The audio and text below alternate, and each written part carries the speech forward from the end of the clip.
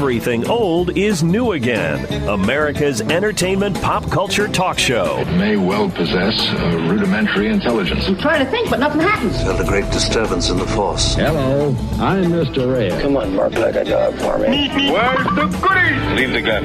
Take the cannoli. I bet you wouldn't have done anything like this if Mom and Dad were here. You filthy criminal. Excuse me while I whip this out. Go ahead. Make my day. Here are your hosts, Douglas Viviani and David Cohen. Do you remember the time we were here and we saw all those butterflies? Oh, yeah, that was really cool. Where do you think they were all going? Probably the Grand Canyon. That's where I would go if I could fly. Welcome to Everything Old is New Again. A little sublime beginning to our show this week. I'm here, Douglas Viviani, with the infinite David Cohen. That's right. I'm calling you infinite because that's a clip from the show Forever. So it's sort of infinite, yes, right? Yes. Forever is infinite, so it works. Apropos. Thank you. And we are back another week with Dr.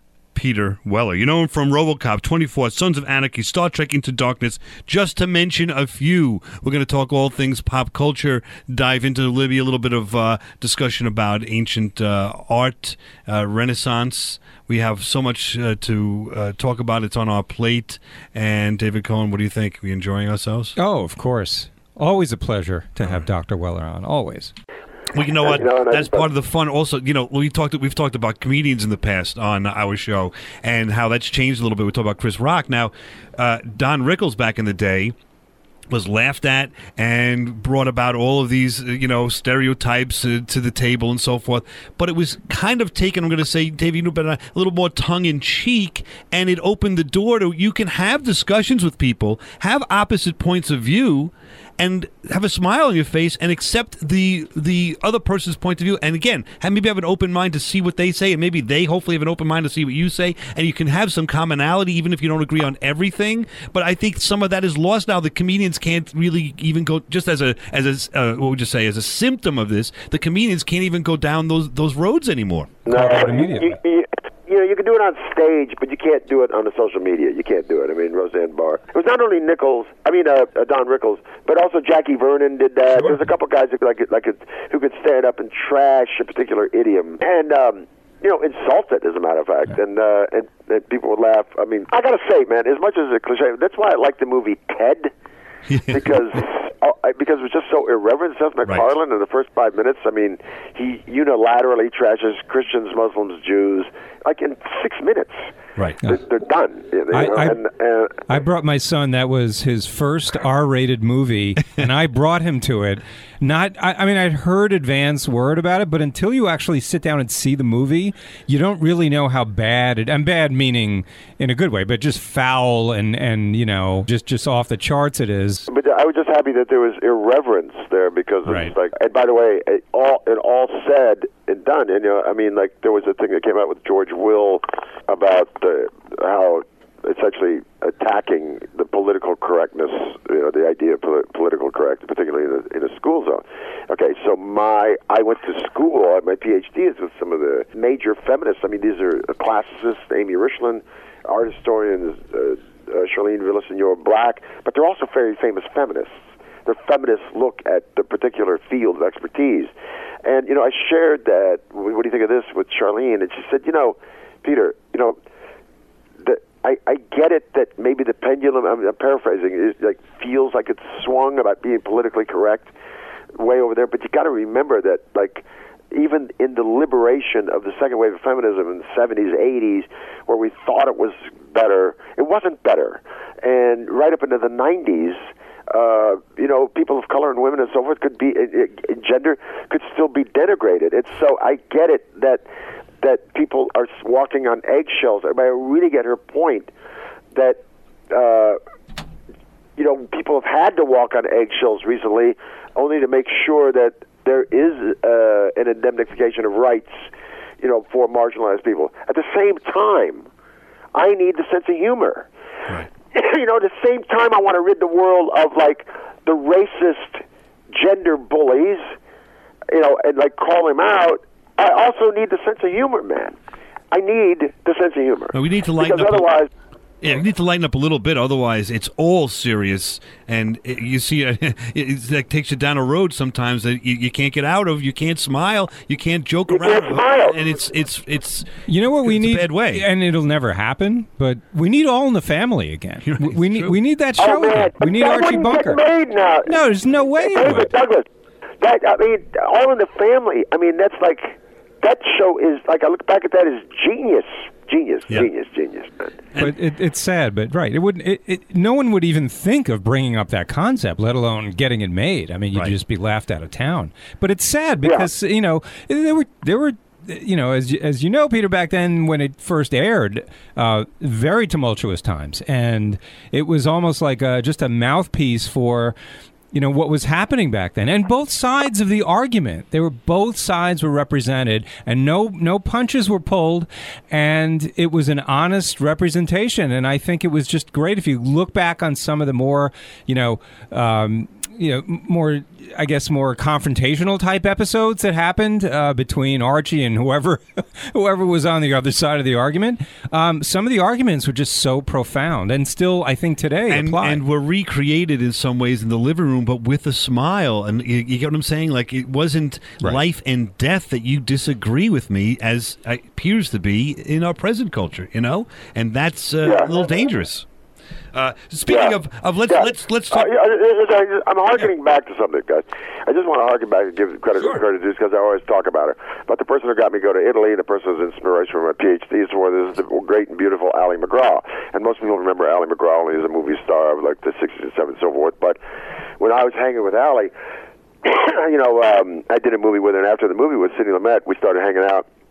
And she's still one of my dearest friends, and I thanked her on my academic page of my PhD, not the personal acknowledgement, the academic page, because she was finishing a master's degree at Wellesley in design. She's an artist. She was taken by Diana Vreeland, the stylist at Vogue. She was the girl of the year, like Sylvia Plath had been, where Diana Vreeland would groom someone to be an absolute cultural style design stylist of a major magazine. And that's what Ali did long before she was the stylist for Sikorsky, famous photographers, before she ever became an actress or a model. And so she's one of the most sophisticated, bright women ever. So when I started hanging out with her in the late 70s, this is the second advent of feminism. And the second advent of feminism, what they mean is the first movement of feminism and gender reaction is in the 60s, of course. But by the late 70s, feminism is... It gives itself into the humanities and the college and the universities and the film and the writing and so forth. Okay, so Ali is like, I felt like the end of a train. I've talked about the caboose of the train because I'm going out with her, man, and here's who we're hanging out with. We're hanging out with, like, artists, writers, feminists, politicos. Every night there's a soiree, man. I got to meet the likes of everyone from Norman Mailer to Truman Capote with her. That's where I met Gore Vidal. So, Rauschenberg, Stella, Alvin Ailey, Martha Graham. You follow me? We go to the Met Ball. She knows these people, and this is her ilk. So we go to this like book signing thing for Erica Jong, and Erica Jong, arguably one of the first like fiction second wave feminist writers ever. Okay, I'm a product of the 60s. I feel like the odd man out. These are heroes to me, but what do I say to them? Right. What do I say to Martha Graham when I'm sitting next to her? I've done your technique for 8 years. Ms. Graham, what do I say to Alvin Ailey? This is like Leonard Bernstein. For crying out loud, this is like, I'm swamped. I call my mother. She says, how's things hanging out with Ali? I said, I feel like a pair of brown shoes, Mom. I feel like at the caboose at the end of the train every night with people who are of the glitterati of Manhattan, and I don't know what to say. So you know what my mom says? Well, don't say anything. Just shut up and listen. So I did. I shut up. We're at this Erica Jong thing. Now, this would not go down today, but I just remember it of an ilk. They're in a corner dressed in black, and she's sexy, by the way, and you wouldn't endow her with what the modern American idea of sexy is, but she's sexy. Is Betty Friedan. And Betty Friedan's all in black in some Givenchy suit, looking really, with two other women all in black. And this is 1979. I said, look, I read The Feminine Mystique. That's one of the first feminist books I ever read. And do I say anything to her? What am I going to say? I like your book. You know, I'm so out of my element here, man. This is the key event for me. I walk up to her. Allie's over in a corner talking to, I don't know, George Plimpton or somebody. And I walk up and say, Miss Fernand, yes? I said, my name is Peter Weller. I'm an actor. Yeah, I've done 2 movies. And she said, remember the theater? She says, yes. I said, I want you to know, I'm also a product of the 60s and with a great mom. And I read your book. I read The Feminine Mystique, and it made an indelible impression upon me about the rights of women. That's all I have to say. And she's staring at me. And her friend turns to her and says, give me your hotel key. And you know what she says? She looks at me and says, you want it now or later? Oh, no. Is that cool? Wow. And on that note, we'll be back right after this on Everything Old is New Again with Dr. Peter Weller talking all things pop culture. You're listening to Everything Old is New Again, America's entertainment pop culture talk show with Douglas Viviani and David Cohen. This is Terrence Winter, writer and executive producer of The Sopranos, creator and executive producer of Boardwalk Empire and The New Vinyl on HBO. And you're listening to my friends Douglas Viviani and David Cohen on Everything Old is New Again. Welcome back to Everything Old is New Again. This is Douglas Viviani with David Cohen, and we are here with one of our favorite guests of all time, Dr. Peter Weller. You know him from RoboCop, Sons of Anarchy, Enterprise, so much more. And we're continuing discussion. I'm going to turn the tide here a little bit and talk about an episode of Fringe. Just to play a quick clip from an episode that you played in Fringe, but I have an interesting question, I think, developed from this character. If we could follow this, give me 2 seconds. Walter, God is science. God is polio and flu vaccines and MRI machines and artificial hearts. If you're a man of science, and that's the only faith we need. Now, bear with me on this. This is an episode where Dr. Peter Weller is playing a scientist, and he's time traveling, and there's some questionable things that happen as a result of his traveling through time, and can be seen as an evil person. But in this particular scene, you hear he's speaking with Walter Bishop, who's questioning God in the existence of God, and now there's a dichotomy here because this character, Dr. Weller's character, is saying all there is science. But meanwhile, later on in the episode, this Peter Bishop prayed to God and said, if there's a God, show me a white tulip in the winter, in which there's no such thing. But meanwhile, the character that says there's only science mailed or made it available at a later time that a white rose, a picture of a white, tulip, was delivered to this gentleman. And the question is to Walter Bishop, that then we believe gives this character a belief that there is a God. So to me, there's a dichotomy there. I don't know if you dove into that in that much detail or not about this character, but am I on the mark, or am I totally missing something with respect to what this character did? And by the way, if he did do that, is this character have then some redeeming value? Was he even evil to begin with? No, my character is totally redeeming. Right. My character is an inspiration. My character is an angel to him. Right. But what's the quote with respect to science, and there's only science, and then proceeds to present a tool for Peter Bishop to have a belief in God? Well, for Walter Bishop, you mean, the father. Yes, sorry. This is so powerful, man. This is why my wife, I told you how my wife convinced me to do it, right? Yes. Yeah, because, we'd had a fight over registering. And she had pulled this thing out. She pulled the script out of my wife pulled the script out of the trash can. Right. I'd never read it. And she's crying. And I come back. She's home from prepping for my oral exams. And she says, I said, what are you crying, reading television? She said, and crying. She says, you got to do this. You got to do this. You got to read it. You can't believe it. It's all that stuff you love. It's about God and science. But it's about us. It's about us. I go, come on, man. This is about corny as you can get. And I read this thing, man, and I'm crying at the end of it because you find out at the end the guy didn't really want to go back and save his life. That's what Walter Bishop's trying to convince him not to do. Right. You can't do that. My son is from an alternate universe. I try to make peace with this alternate universe, but you can't. You can't ever really. You can't change the alternate universe. You can't go back and change that. And you find out that I'm not trying to change it. I'm trying to go back and die with it. Right? I wept when I did it. I called up, and that's how I met JJ. Who's like loved it, and we're talking about parking lot. But that said, when I read that thing, I go, oh my gosh, I don't think I'll ever get to do in 1 hour an encapsulation of the two things that, as a novice, have affected me most on planet Earth, which is what does progress say in the face of the spiritual experience? What does our intuition and development in terms of the physical world say to the non-physical world? What does this great Zen quote is, who do you mourn for more? Who do you mourn for more? The man with no visible means of support, or the man with no invisible means of support?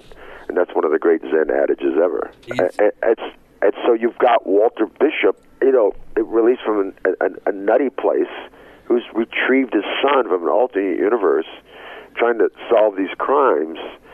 But he's trying to tell me that you cannot mess with science, that you are messing with a thing that goes outside of time. Science happens within time.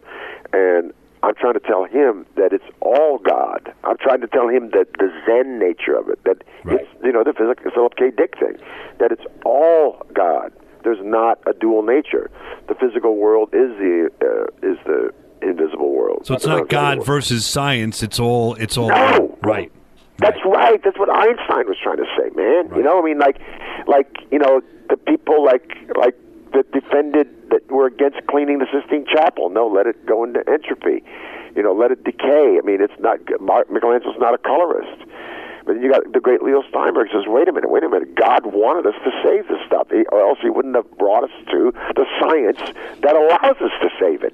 Right. You can't say that the hand of man, i.e. God, made the Sistine Chapel. Now we got to let it decay back into natural oblivion, because God also gave us the facility to make this stuff up to save it. Look at it. But so that's the beauty of White Tulip to me, man. I read White Tulip and I thought, okay, I'm probably never going to get to say anything like this again. I'm probably never going to represent my own life like this again with the fight with the fiancé.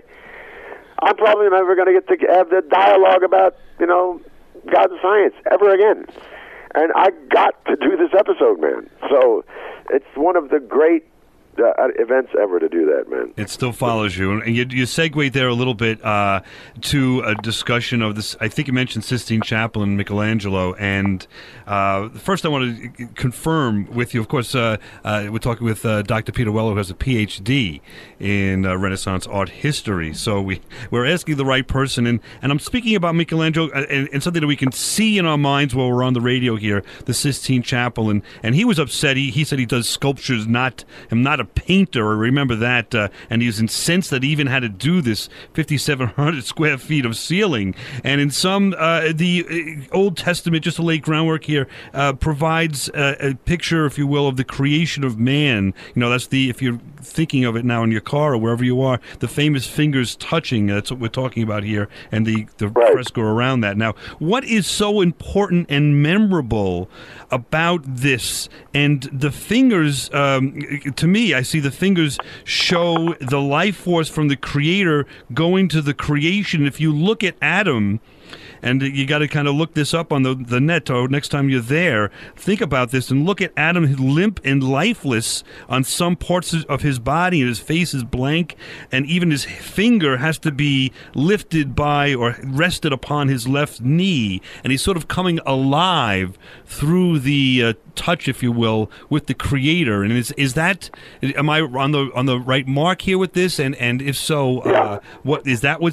Why everyone talks about this? Or give us a little sense of what's the importance of the Sistine Chapel. I'll give you there's two things that influence him here, and one is the Belvedere torso, and the other is the Laocoon. These are both marble statues that are in the Vatican right now that he sees. So look, here's the deal. this is like I got Alex O'Loughlin into this about a year ago, and it's right. You can study this ad infinitum. Okay, let's back up a second. On my bucket list, there's a museum in Berlin that's under restoration called the Pergamum Museum.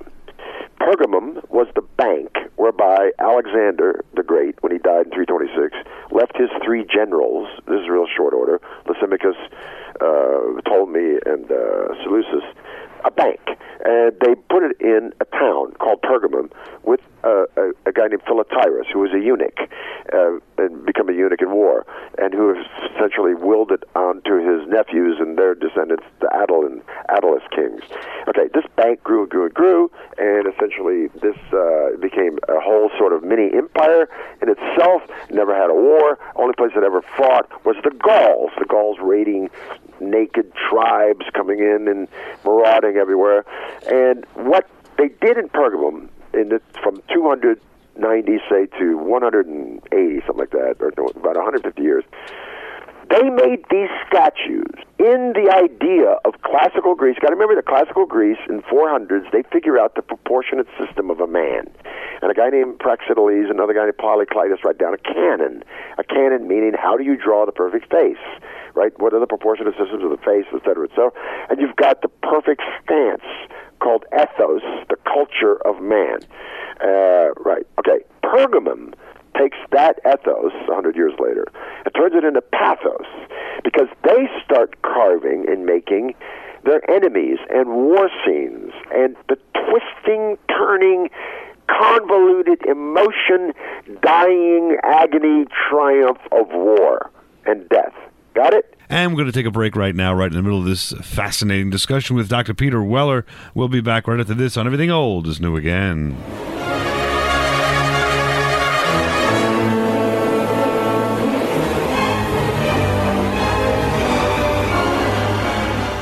Everything Old is New Again been on, and we're growing and growing in stations and all that. Do you feel anything with regard to this particular show in terms of your experience that we've going to be successful? We're ending tomorrow, or anything in between? No. And then we'll go into some predictions you have. I wouldn't say anything like that, but I would say this because of this spark and the chemistry you both have.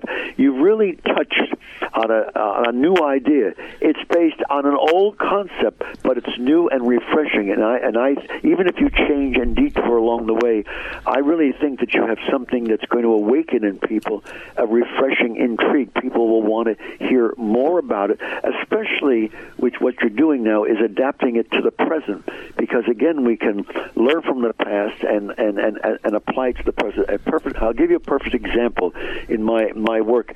One of the big predictions. Now back to America's entertainment pop culture talk show. Everything Old is New Again with Douglas Viviani and David Cohen. Hi, this is Bob Breyer, and we're Everything Old is New Again with David Cohen and Douglas Viviani. And we're back on Everything Old is New Again with Dr. Peter Weller, who, you know, from RoboCop and 24 and Sons of Anarchy, but also he's got a PhD in Renaissance art history. So we're diving into that a little bit and talking about the Sistine Chapel and what is the significance thereof. We left off talking about its relationship to Pergamon statues.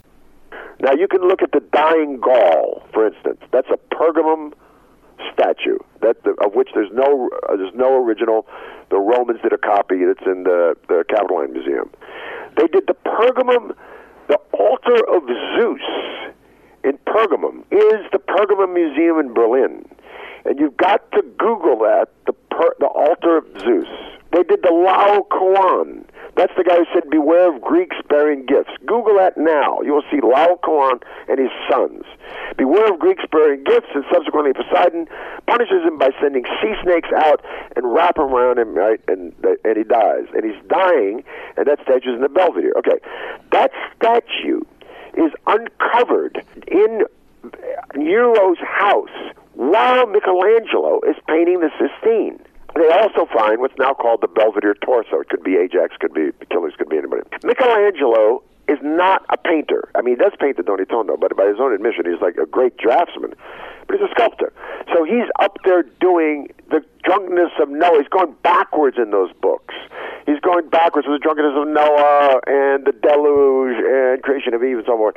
And, he's only got really one friend, Giuliano da Sangallo, who says essentially, you're trying to do single-point perspective in space and all that. We're 65 feet down. Who's going to see all that stuff, man? You're so busy with that art up there, man. Also, he's using too much water in it. He's making all kinds of mistakes. Boom, he gets all the scaffold halfway down. They're excavating Nero's house, and they find the Laocoon from Pergamum. If you look at a picture of that, you see the twisting, torture, agony, musculature, drama, action movie in the Laocoon, which is what Pergamum invented, the action movie. And the action movie, the first replication, the first invention of the action movie, is in the altar to Zeus at Pergamum in Berlin, which I'm not going to get to see for another 3 years because they've been restoring it for the last 10, and I still ain't seen it. I see pictures of it. Michelangelo sees that, sees the Laocoon. Look at the creation of Adam and the Laocoon. Look at the twisting. He says, you know what? I'm going to pretend I'm Michelangelo for a second. He gets back up on the thing to do the creation of Adam, and he also sees they uncovered a river god, and a river god is like antique Roman, like god to the rivers, and they're also based on the Pergamum idea of pathos, the twisting, the reclining, the reaching out. And he goes, you know what, man, I'm not interested in space. I'm not interested in single-point perspective. I'm not interested in all this stuff invented by Masaccio in the last 100 years that they do over and over again. It's like Billy Friedkin with The Greatest Chase Ever, and then we got 10 years of chase movies, right, that lose the passion of Gene Hackman and The French Connection. We just got chase movies, man. And that's what all Renaissance has been doing, according to Michelangelo, for the last 10 years, just doing this space stuff.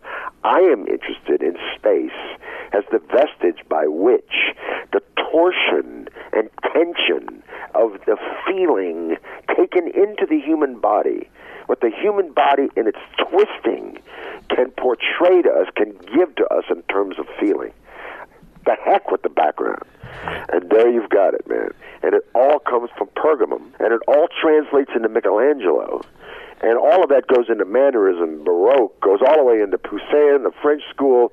You can go right up to, like, Steven Spielberg making, what have you, man. So we're saying, what we're saying, though, here, and what we've asked the right person, of course, what we're saying is that even Michelangelo, if he was around to this day, would agree that everything old is new again, because he was absolutely, man. Yes, yeah, man. I mean, he's looking at like 2nd century BC art, where art changed from elegance into feeling, right from ethos into pathos, and he makes it new again.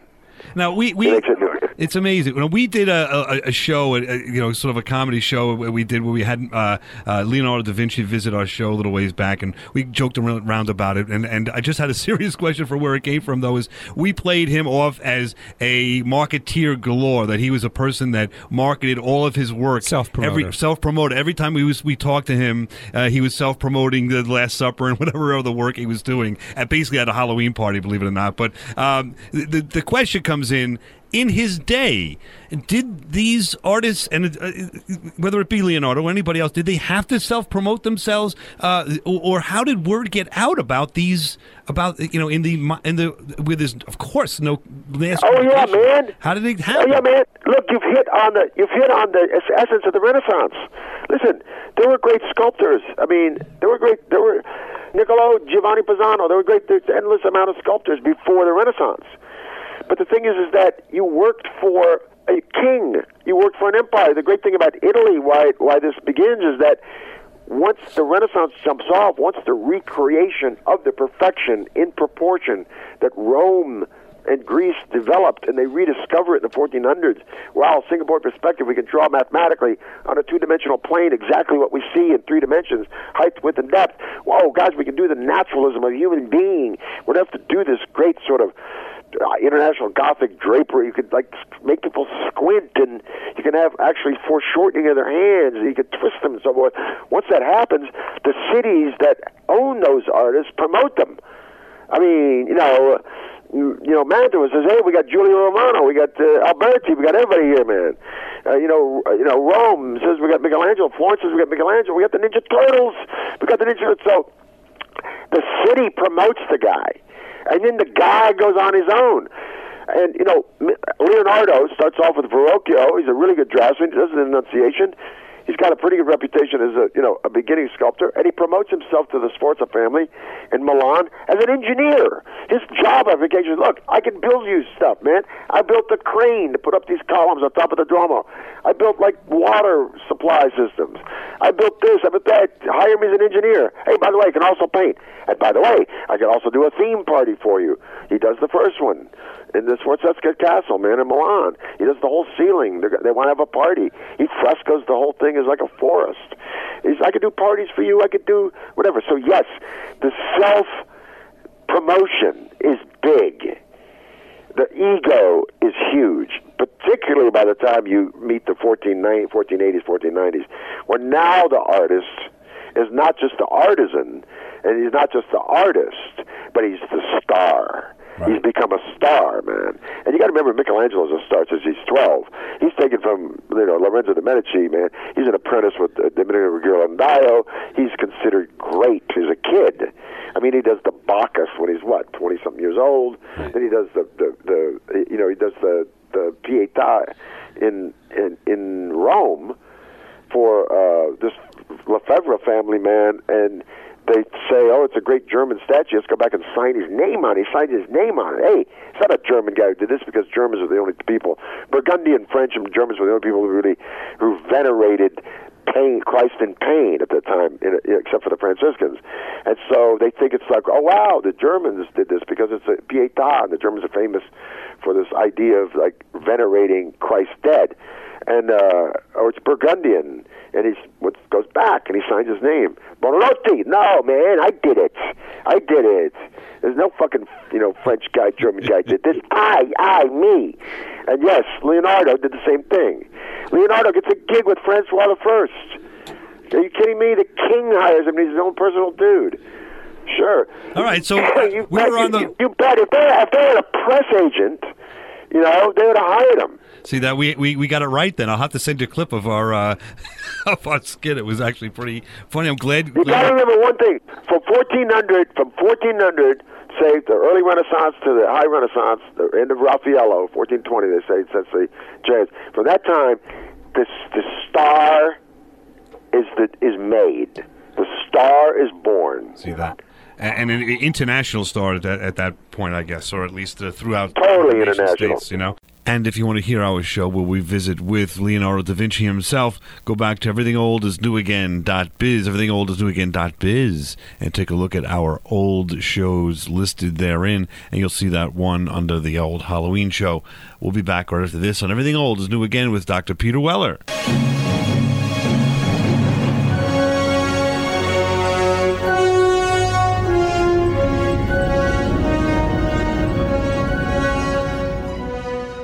Hey, Doug, it seems like we've done so many shows. What is the actual count? We're at 214 and counting, increasing every week. Wow, that's amazing. Yes. All right, so let's say that I'm a listener, I'm a fan of the show, and I've missed the last 213 shows, right?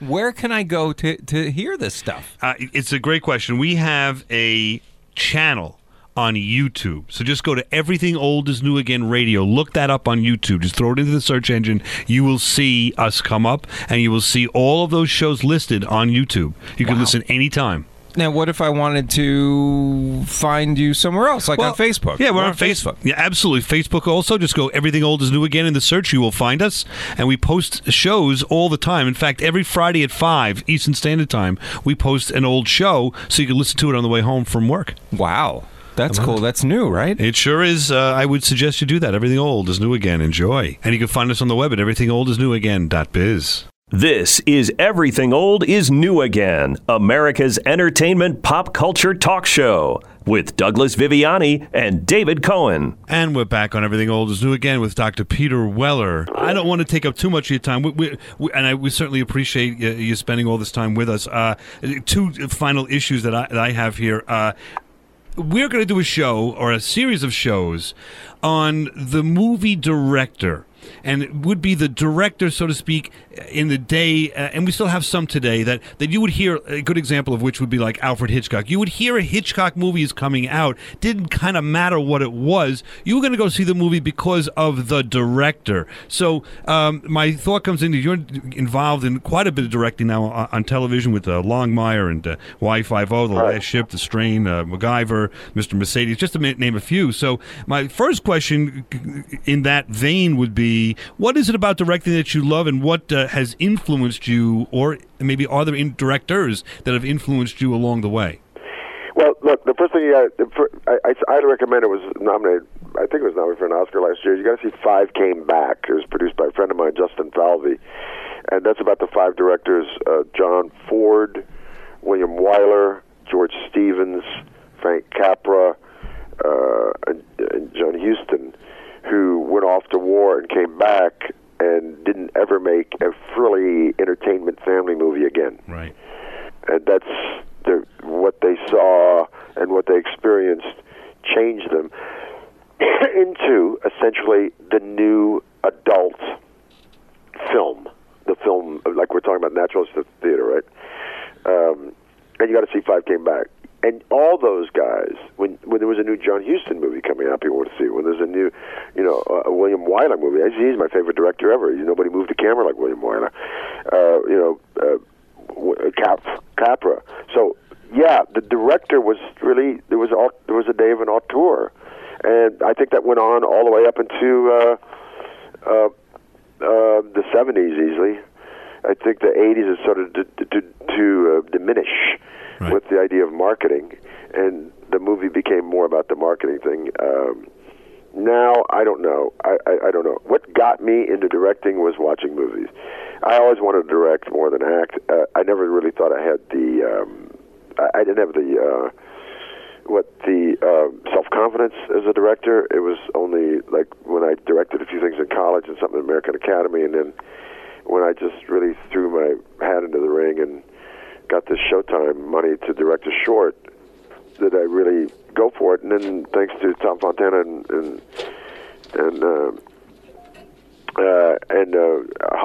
Homicide, I got to direct television, and directing television changed me. And by the way, I just want to say this. I did a thing for Barry Levinson and Tom Fontana called Hate Crimes, which was arguably the very first ever on network television story about gay killing, about gay bashing. And it was brilliant. Won a Nancy Susan Reynolds Award for Civil Rights. Now I'm going to, on Monday, I'm going to do Hawaii Five-0. And Peter Lenkroff CBS have given me this episode about gay bashing, about gender bashing, and also about parent bashing of gay children, of guilt and so forth. I'm honored to do it. I'm honored to do it. You can't even call CBS Johnny Come Lately to it, but that's why I'd like to direct. Because every once in a while, you get something that speaks to what we were just talking about before. Everything old is new. You can't imagine that in this day and age, after we just talked about feminism and gender rights in the 60s, 70s, that there would still be something called we have to kill gays? Right. I mean, how can we think of that?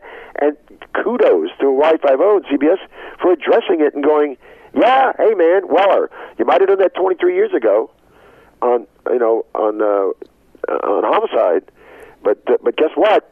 It's still living and breathing, man. So we're going to do it again. And that's why I like to direct, man, because I'd rather tell the story than perform in it. Don't get me wrong, I love performing. And by the way, I'm going to do a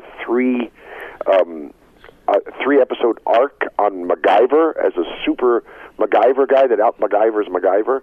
It was an idea that Lucas Till and I, when I was directing MacGyver, he said, why don't you act with this? I'd love to. They developed something groovy. He said, what about a MacGyver guy? I said, what about a guy that out-MacGyvers you?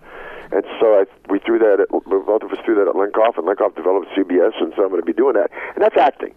So I love acting. But I get to tell the story, man. I get to, and the great thing about good episodic television, great episodic television, or great serialized television, whether you're doing the Mayans or Sons of Anarchy, The Strain, what have you, FX, CBS, whatever, is that I get to mount up and attempt to hit a home run every 3 or 4 weeks. That's terrific. I mean, and you do, and I'm happy. I'm looking forward to seeing that. I know you'll do justice to that. I have one suggestion, if I might be so bold. A clip here, again from Fringe, and we're on this, but it's a different episode, a very short clip, and then I want to talk about the topic. And I think that this is something that hasn't been approached by many stories that have been told too much about this topic, and I think it's due. We'll hear. I want to give you your life back. As a father, how could I not do that for you? What I said in the tape about stealing time with you, I meant it. I would trade it for the world. You are my favorite thing, Peter. My very favorite thing. Now, sort of obscure for those listening and not fans of Fringe, but in some, that's a father and a son, obviously, and a father expressing, as we spoke about a little bit before, but in modern day times, expressing his feelings clearly to him and about his son. And so I'm just thinking to myself, as I'm preparing for this interview and going through different themes and all that, I don't see that, maybe I'm wrong, all that much father, son, daughter, mom, relationships explored all that much in television these days. Am I wrong? Or is it something you think is worthwhile, or has it been fleshed out? Look, man, I think it's right now. When you got a kid, and we all get kids, this is the only thing really worthwhile. Right. I mean, my wife is away because she's a public speaker for Asian companies like Sanyo and Samsung and so forth, and Nitto Tires in Japan and so forth. And she puts together productions at trade shows, at big conventions, and she still hangs on to a couple, of one in Vegas. So it's this week is with my kid, and it's me and him, and we get to do flatulent contests, walk around in our underwear, and I give him extra time on the iPad if he gets his homework done. And there's a discipline that mom has that I kind of like fudge. But that dynamic, I mean, I don't know what's more important. I just don't know. And, yeah, I mean, one of the things I love about doing this, not to bring it back to this Hawaii Five-0 episode, but while we're talking about education and so forth, is that there's a dilemma. This whole thing starts off with this girl who, a guy gets killed, and it turns out to be an LGBTQ counselor, and one of his clients is this girl who's like 16. And she's going to turn 17, and the parents want to put her in one of those reform places, man. They think that, we can change her, that her wires were mixed, that this is, a fixable deal, that she's gay. And I'm so honored to do it because they don't make the parents wrong. They just sort of stand for the choice of the human being. And any of that stuff that hits the dynamic of a kid, of a parent and a kid, I think that's the only drama, man. I think it's the only drama. Really. I agree. All the rest of the stuff is entertainment. But we can talk about the future of the world and whether the Republic's going to die. But if you bring it all back home, it's really, how do you, in the day and age, give your kid a moral code and still let him keep his own identity, a little bit of the rebel in him, man. Man, that's the only challenge.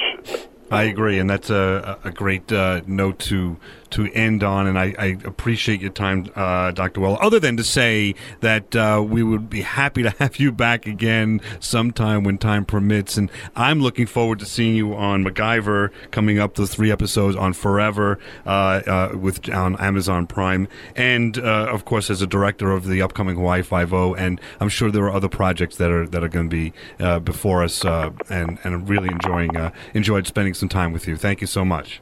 Yeah, hey, Douglas and David, I got to say, I was interviewed on NPR by Scott Simon, another hero, but you guys are my new heroes, and I easily include you into the Scott Simon milieu of brilliant guys on radio. Oh, wow, so. Thank you. Thank you very much, and you could also put us in the same sentence as Michelangelo as we did before.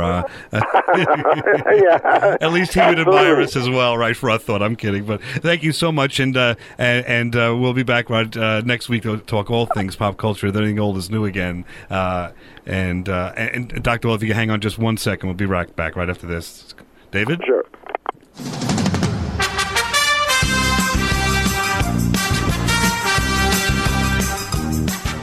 All right, so Doug, people have been saying, hey, I could find you guys on YouTube. You have your own YouTube channel. I can find you on Facebook. But what about other social media? Do you exist anywhere else in the social media universe? Yes, we do. We're on Instagram and we're on Twitter. At the same thing, you go at EONA Show. That's Everything Old is New Again. The initials, right? So it's EONA Show.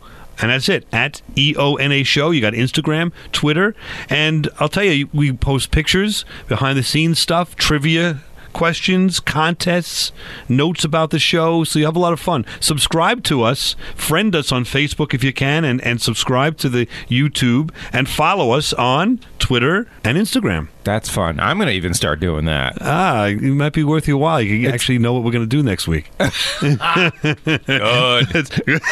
At EONA Show. That's at EONA Show. You've been listening to Everything Old is New Again, America's pop culture entertainment talk show. Find us on the web at everythingoldisnewagain.biz. That's .biz. See you next week. Same bat time, same bat station.